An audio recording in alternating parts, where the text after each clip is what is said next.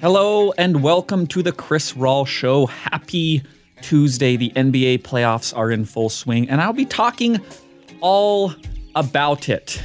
As a reminder, if you have not yet signed up for my weekly newsletter, you should. I would highly recommend it.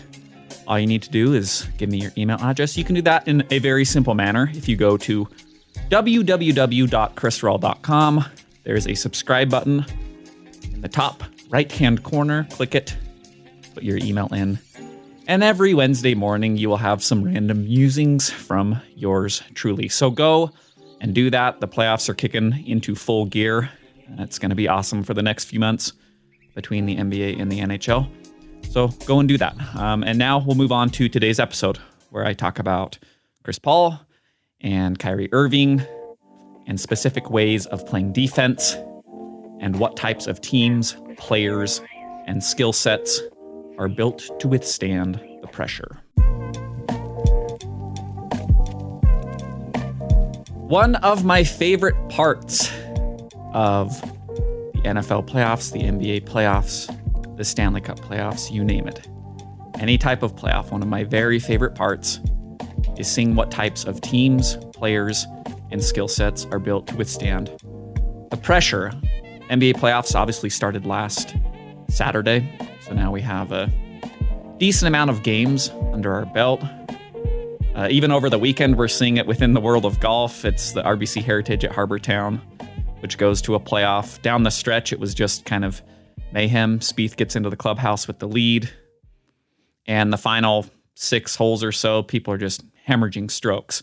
Sepp Straka's gagging it away on 18, hitting it out in the weeds and making a bogey when a par would send him into the playoff. Lowry's chipping into the water on 14. Harold Varner's just being Harold Varner. Ends up being a 7-way tie for third.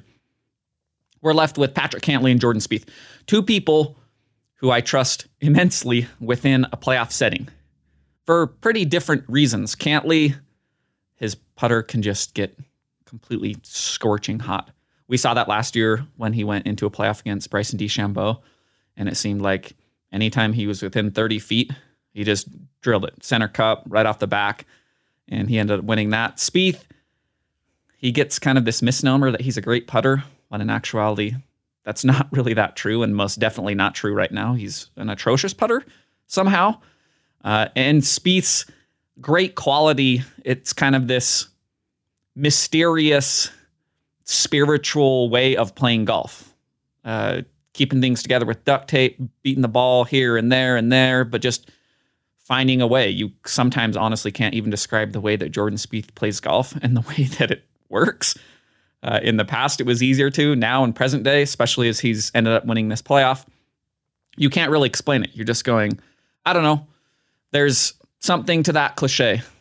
The find a way cliche that sometimes I don't really like.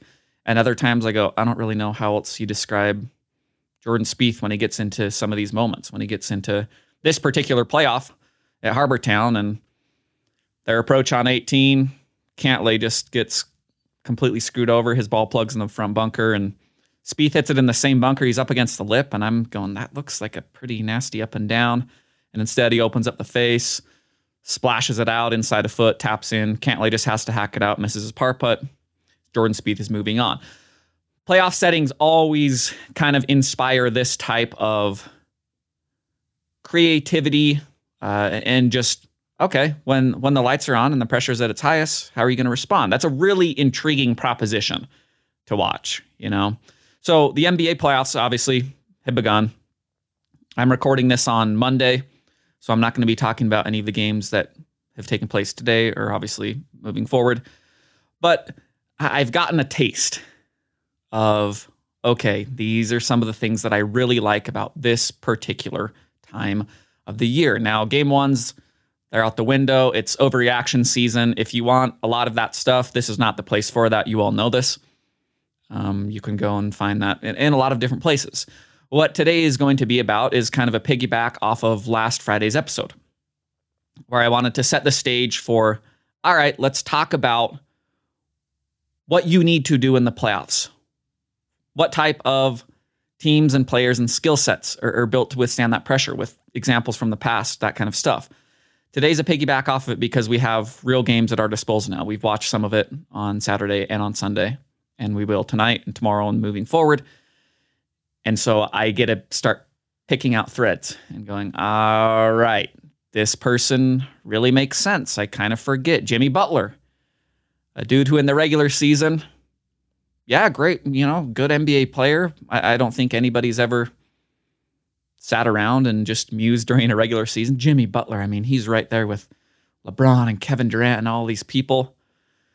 But you get that guy into a playoff setting and you turn the lights on, and we've seen it time and again in his career, the dude's there for it. Most notably during Miami's bubble run, when Butler was just a man possessed and they're tearing through the Bucks and Giannis, and he's going toe-to-toe with LeBron as an individual, most notably in Game 5, which is one of the iconic forgotten games because the bubble year was just weird. But LeBron versus Jimmy Butler in Game 5 of the NBA Finals was just incredible.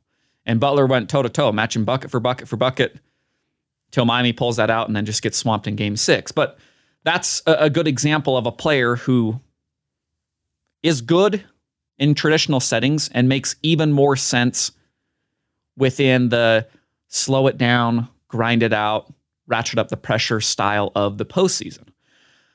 Works both ways.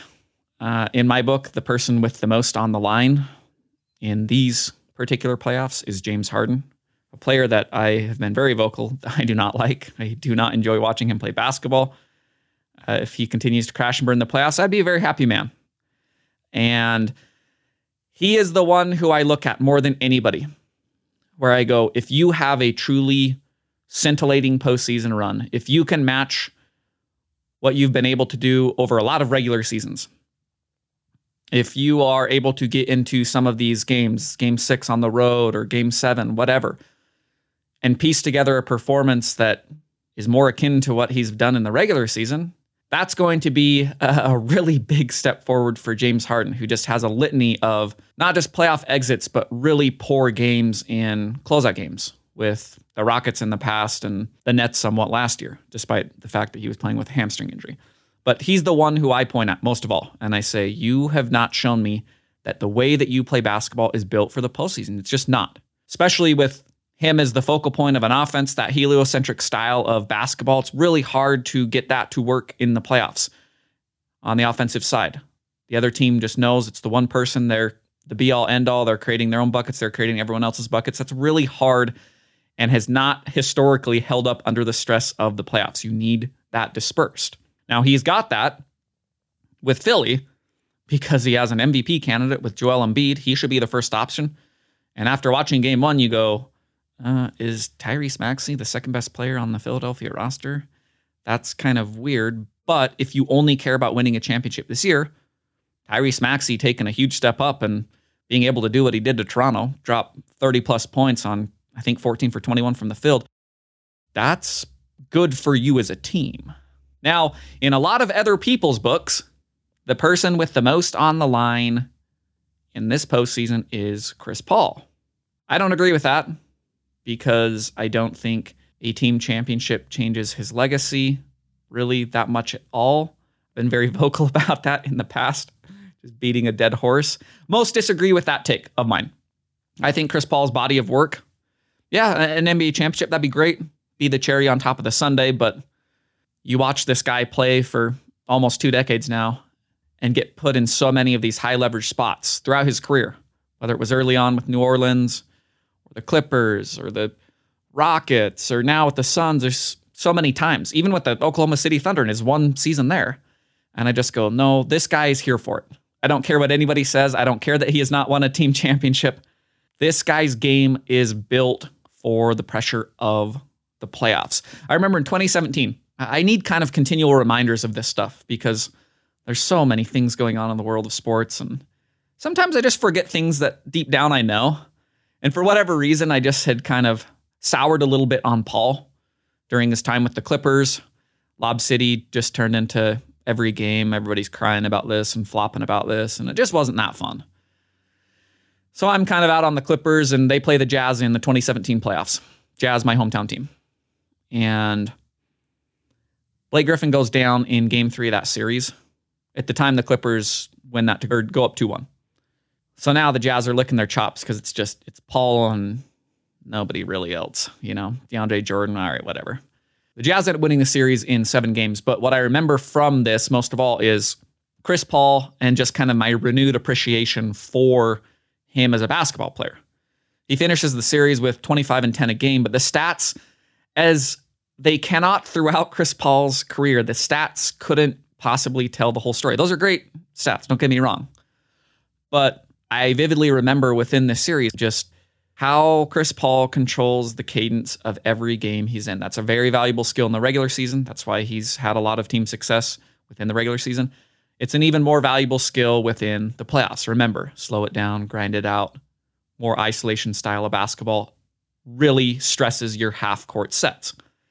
And Chris Paul in that series was it was the cat and mouse. It's the puppet master.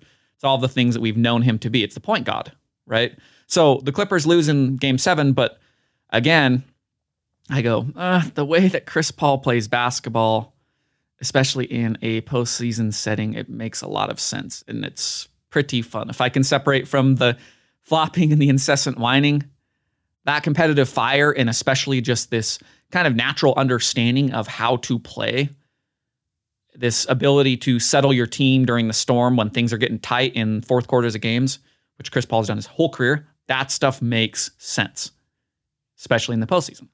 So I'm bringing this up for obvious reasons because I'm in and out of games over the weekend. And one of the ones that I settled down for is the Sunday nighter, the Suns and the Pelicans, which is it was not going to be a good basketball game, but I got bets out the wazoo because sometimes that's how you make a not so good game good. And as I'm watching this basketball game, first and foremost, what I'm thinking about is, holy shit, we are in 2022. 3 years ago, Chris Paul was traded for Russell Westbrook and 2 first-round draft picks and 2 first-round pick swaps. Just an unbelievable moment in retrospect for what many people considered at the time the worst contract in basketball. That's what a lot of people were saying about Chris Paul. He's over the hill. He's obviously diminishing here with Harden. You can tell, look at his stats, look at just the fact that James Harden doesn't want to play with him anymore. As it turns out, the problem was not Chris Paul. We now know that in retrospect. He was traded for all of those things 3 years ago. Goes to Oklahoma City, has the 1 year where, again, I tip my cap to him. I think he did something that virtually no NBA star would do. He played that entire season with a team that wanted to tank. He dragged them fighting tooth and nail into the playoffs. Truly an incredible achievement. They lose in the first round, 7 games to the Rockets. I don't care. That's one of the most impressive things I've ever watched an NBA star do. But he gets moved out to Phoenix. We've seen the career resurgence. He's now in season 17. And so Sunday night, I'm sitting there and I'm watching the game. They're blowing him out in the first half, and then things start to tighten up. And what was a over 20-point deficit for the Pelicans, it gets stretched down. They get down to 6 in the fourth quarter. You feel those walls closing in. Again, this is a really, really integral part of the postseason.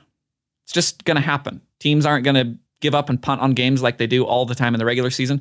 So the Pelicans, to their credit, they fight back. Cut it down to 6 in the fourth. The walls are closing in. What are we going to do? Chris Paul comes in, and he does what Chris Paul does. So to illustrate this and to kind of set the stage for certain fragments of Chris Paul's game that I want to talk about, fragments that I love so much within the playoffs, I'm going to read a few paragraphs. It comes from Jason Quick of The Athletic. It's about what happened on Sunday night. There was no easy way Sunday to pinpoint the how or why Chris Paul took over Game 1 in this best-of-7 series. It was just widely accepted that this is what the greats of the game do. Said Suns guard Devin Booker, it shouldn't surprise anybody. He is built for these moments. It's one thing to be built for a moment, it's another to seize the moment. And Paul took over Game 1 with a performance that captured why he is one of the greatest point guards to ever play the game. His final numbers, 30 points, 10 assists, 7 rebounds, 2 turnovers, don't do justice to the impact and timing of his performance that carried Phoenix to a 110-99 win over New Orleans. End quote. So there's a lot of words that are used within this that jump out to people who have watched the career of Chris Paul. Right out of the gate, that idea, there's really no easy way to pinpoint how or why that matches up. Because unlike some of the other greats of the game that we've seen over time that really make sense within the postseason. Like think of LeBron, think of Jordan, think of Durant, who have these box scores that just are filled to the end of the earth. Paul doesn't bring that same kind of thing. He had it on Sunday night, 30, 10, 7. That's, LeBron would love that stat line. But what Paul does is very different. That idea that he's built for these moments, like Booker's saying. This idea that his final numbers just don't do justice to the impact and to the timing of his performance. Paul's talking after the game about hearing Willie Green, the coach of the Pelicans, saying, go under on screens. This is just how we're going to do it right now in the fourth quarter. So when Paul brings that high pickup, just go under. And Paul goes, all right. I'm a basketball computer. My brain is processed to just understand everything that needs to happen, the correct basketball play. It's a lot like LeBron. So you go under the screen, I'm going to start shooting threes. And he just drills it. At the start of the fourth quarter, the 23-point lead is down to 8. Paul scores 17 of the next 19 for Phoenix. The other 2 points in that stretch, it's a pass to JaVale McGee for a dunk. He's responsible for literally their next 19 points. And it was just a clinic on how to play point guard, how to understand the pacing and the rhythm of a basketball game. It could be fast. It could be slow. It could be threes. It could be at the rim. We saw all of that on Sunday night. So he finishes with 19 fourth quarter points. He's 7 for 8 from the field. The only miss is right at the end of the game. He's just dribbling out the clock and shoots a 3, misses it. For all intents and purposes, he's perfect in that quarter. Not just within the box score, but the concept of playing basketball. That's a very important thing. And one that it weathers any storm. Again, Chris Paul has not won a team championship. I do not consider that a reflection of Chris Paul, the basketball player, because much like some of those all-time greats, I'll go back to LeBron. Chris Paul has the same brain. He doesn't have the exact same body, but he has the brain that understands the cadence and the rhythm of how to play this particular playoff game. That could be different from game 2. That could be different from game 5. That could be different from game 7. That could be different from next series. There's so much versatility that's required just from a cerebral standpoint to succeed in the playoffs. That's what Chris Paul brings to the table. So he's got 30. He's got 10 assists. He's 75% from the field in this game. Just a stat line that matches up historically with very few. It's the 4th time in playoff history that people met those parameters. Jordan did it in Game 2 of the 91 NBA Finals. Paul himself did it in 2014. LeBron did it in 2020 against Portland. Again, we're seeing just an all-time great. You put them in a playoff series, and most of them are just going to amplify what they already know how to do. Not all, James Harden, but most, they're really good at basketball. And when the lights get a little bit brighter, they're going to say, all right, let's ratchet my game up a little bit to meet this moment. That's Chris Paul. This is a quote from Monty Williams, the coach of the Suns, after the game, talking about Chris Paul. I've seen it a ton. Our local media is probably sick of me saying it, but it's something I'm grateful for. It's not a play call. It's not an X's and O's thing. It's just his ability to understand when he needs to take over a game. I don't think I've ever been around anybody like Chris, who just has that innate feel for that time, end quote.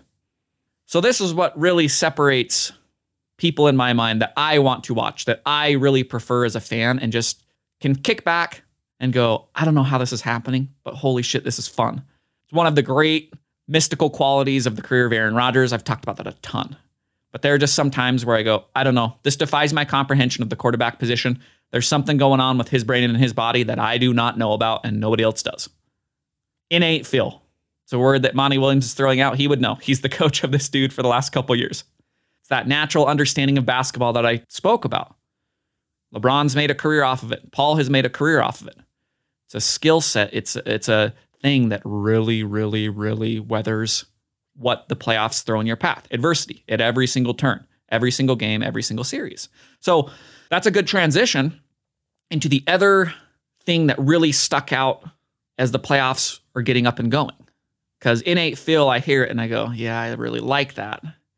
And speaking of dudes with innate feel, there was a dude who was a part of the best basketball game I've watched in a while. It's the game that got me going, okay, I did not care for this NBA regular season virtually at all, but I remember there's something about playoff basketball that gets my juices flowing. Boston and Brooklyn, and especially Kyrie Irving. Because Kyrie doesn't have the all-around, all-encompassing ability and understanding that Chris Paul has. But as far as combination of gifts physically and a natural understanding, an innate feel of how to play offense, I've not really seen many people who can match that. And I had a lot of questions about Kyrie in the past. When LeBron makes the decision to go to Cleveland the second time, me being the biggest LeBron supporter, I'm going, okay, you did need to leave Miami because that roster was old and decrepit. And it really showed in the 2014 finals against the Spurs. You just understood that was a team on its last legs, except for LeBron. So I said, get the hell out of there. Go find another team. Identify who you think you can win a championship with. He goes back to Cleveland, which part of me says, this is a really cool story. And man, it would be incredible if he could bring this city a championship. But I'm not convinced that this is necessarily a championship roster around him. You need a championship roster to win, no matter how good you are. Kyrie's the prize jewel that's there waiting. This mercurial point guard who knows how to score, has had no team success yet in the NBA. Can't really blame him. Those Cleveland teams just weren't good, but you never really know how that's going to work. They trade for Kevin Love, who's been an incredible player on really bad Minnesota teams. He's putting up these huge double-doubles. You never really know how that's going to fit when you pair them with a player who is better, how they're going to fit around somebody like LeBron. So I have a lot of questions going into that 2014, 2015 seasons. How's Kyrie going to fit with LeBron James as the centerpiece now? Not Kyrie as the centerpiece. What's Kyrie going to bring in the playoffs? How is he going to perform under the duress of these adverse situations? There's kind of a moment that I remember that it was a regular season game, but it starts to click into place in my mind where I go, all right, something here makes sense. It was March of 2015. Cleveland's playing against the San Antonio Spurs. I believe it was a weekday TNT game. I remember watching it. Kyrie goes nuclear. He scores 57 points in the game. He drills a three-pointer at the buzzer to send the game into overtime where the Cavaliers win. Just one of the best scoring performances I've ever watched. LeBron's going for 31 in the game, and it's just an afterthought. LeBron's like raving about Kyrie after the game, just saying, yep, this is why I came here, essentially. This dude he knows how to score the basketball. So it's starting to click into my mind because I'm saying, all right, I'm watching something pretty special, and LeBron's saying things, and if LeBron's saying things, it's much like Monty Williams saying things. He's going to know. LeBron knows basketball. So, we know that Cavaliers have a ton of success. Some of that is attributed to Kyrie. They make the next three finals. They win the championship in 2016. They honestly could have won the championship in 2015 if Kyrie didn't fracture his kneecap in game one of the finals that year. Who knows? But Kyrie leaves. Kyrie turns into the oddball that we know him to be. He turns a lot of people against him with just various behaviors. But it obscures what again, I'd kind of forgotten that Sunday really just shined a big old spotlight on. Kyrie in the playoffs makes sense. You can have your various opinions about him. As a basketball player, Kyrie is terrifying. Regardless of the defense played, that's the number one thing that jumped out to me. Playoffs, they're a different beast than the regular season. That's all Friday's show. Go and listen to it. The defense intensity goes from a 4 to a 10. And against Boston, who has the best defense in basketball, that's pretty scary. So game one, it's everything I want to watch. If we could just put that game and make every basketball game it, basketball would again be one of my favorite sports instead of lagging behind what football and hockey bring to the table. But it was an incredible basketball game. The stars are there. The defensive intensity's there. And Kyrie's the focal point. Boston crowd's booing him. Oh, he's flipping people off. Oh, that's the sideshow. What was incredible, what was sensational, is the way that Kyrie Irving plays offensive basketball. He scores 39 in the game. He's 12 for 20. Much like Paul, the box score does not do justice to watching that game be played, and specifically that innate feel that Kyrie has for basketball and just things that he can do where I go, all right, I don't know. There's something there that you have within you that I can't understand, because you are continually able to create separation and score a lot of times against the very best defenders in basketball, whether that's Marcus Smart or Jaylen Brown or Jason Tatum. There are other times that they play perfect defense because they are as good as you can find as far as perimeter defenders are concerned. And Kyrie was just drilling stuff right in their eye, especially down the stretch. I mean, he hits a jumper with 2.5 minutes to go that you can't play better defense. He just squares up and drills it. He hits the go-ahead three in the final minute. Same kind of thing. Marcus Smart, he's underneath him. He's up in his jersey. He just drills it. That kind of stuff makes sense in the playoffs. Isolation basketball, half-court sets. It's part of why, despite all of Brooklyn's flaws, who else is going to do stuff besides Kyrie and Durant? Can they ever play defense? You watch a game there and you go, yeah, I don't know. They might lose the series. They probably will. But this type of skill set makes so much sense in the playoffs. It's why everybody is willing to turn a blind eye and say, we know Kyrie's going to be a pain in the ass. We know this might go terribly wrong after a year or two. We know he might fracture the locker room. We know all these things. But we've seen it with Cleveland. We saw it on Sunday. This guy in the playoffs makes sense. So the flip side of that game is the last thing that I want to talk about that really stood out as the playoffs are starting. There were 3 things that I wanted to talk about on today's show more than anything. Because the regular season, different beast from the playoffs. Again, that's all Friday's show. Today, we're going down onto the nitty-gritty details. Because the opposite side of what Kyrie was doing was the Boston Celtics winning the game. Jason Tatum, really cool buzzer beater, spinning layup. But what stood out on that side of the ball, as I'm looking for little gambling tidbits and just trying to project into this 3-month window and say, all right, who makes sense as championship contender? Let's just start there. And I watch that game, I go, oh boy, this Boston Celtics defense makes a lot of sense to me as a championship anchor. And I don't say this as an overreaction. I don't say the Celtics are going to win because they won game 1 by 1 point. And they played good defense, and Kyrie sometimes torched it regardless. I say this as, all right, this is something that is built to withstand what the playoffs has to offer. Really high-level isolation scores. You're just going to make life hard. Sometimes they will beat you. Sometimes Kyrie's going to drop 39 no matter what you do. But this style of defense specifically, it makes sense in the playoffs. It's one thing to watch successful defense in the regular season. I think of my own hometown team, and I go, the Utah Jazz have had a lot of really good regular season defenses for a lot of years. And that structure and style of playing defense is not necessarily built to withstand the pressure of the playoffs. Isolation scoring in great quantities again and again and again. You're just going to get the very best at that particular skill. And it's an unfair ask for a team that has one really good defender, and his name's Rudy Gobert, and he just gets put in a lot of unfortunate places, especially the last 2 years, because they just draw you into an action. And when you're playing against a team that has Kyrie Irving and Kevin Durant, that's hard to play defense in that manner. But the Celtics, even without Time Lord, maybe their most valuable defender, at the very least, their second most with Marcus Smart. Or Jason I don't know. Actually, now that I'm thinking about all their defenders, who knows who's their most valuable? The main point is their most valuable big man defender is not playing. But what I watch on Sunday makes a ton of sense because I watch Marcus Smart and Jaylen Brown and Jason Tatum. You're not going to find a better 3-man perimeter unit to throw against 2 incredible isolation scores.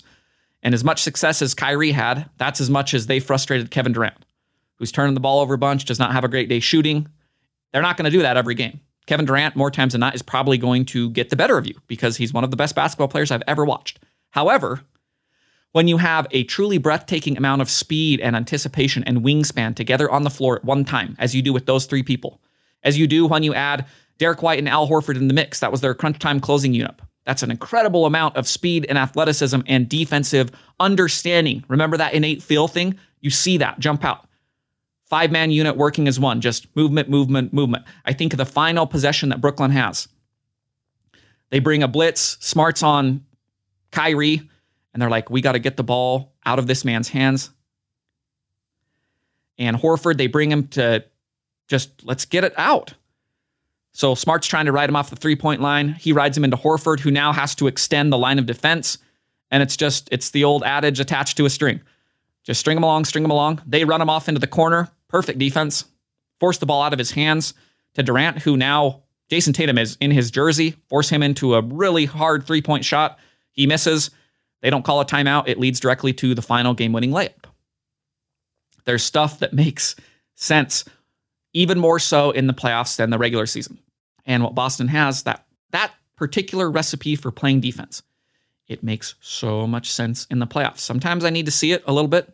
Sometimes I just need to watch one game and I go, yeah, this is something you can anchor a championship team with. I'm not here to say that the Celtics are winning the NBA championship after one game. That would be absurd.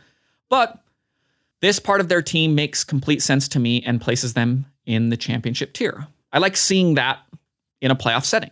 I have one game of evidence. Maybe they go on and lose to Brooklyn. Maybe they don't. This way of playing basketball on the defensive side, I understand it. It has succeeded in the past. I feel very confident saying it will continue to succeed in the future. Just put a lot of long, switchable defenders out on the floor, and as it turns out, it's really hard to score against that, even for the very best scorers in the world. Jordan and Pippen, they won a bunch of championships doing that. A combination like Draymond and Clay or LeBron and Wade, last year, Giannis and Middleton and Holiday, it's that same recipe. It's a long line of this type of defense having great success in the postseason. It makes sense in the regular season, and it is a style of play that we have seen time and again definitely hold up under the duress of playoff pressure. Thank you for listening to The Chris Rawl Show. This podcast is produced by Weston Tanner. Do not forget to sign up for my newsletter. It comes out every Wednesday. You can go to chrisrawl.com, hit the subscribe button, put your email in, and one day from now, it will be there in your inbox. Now go about your day, have fun, and I will talk to you on Friday.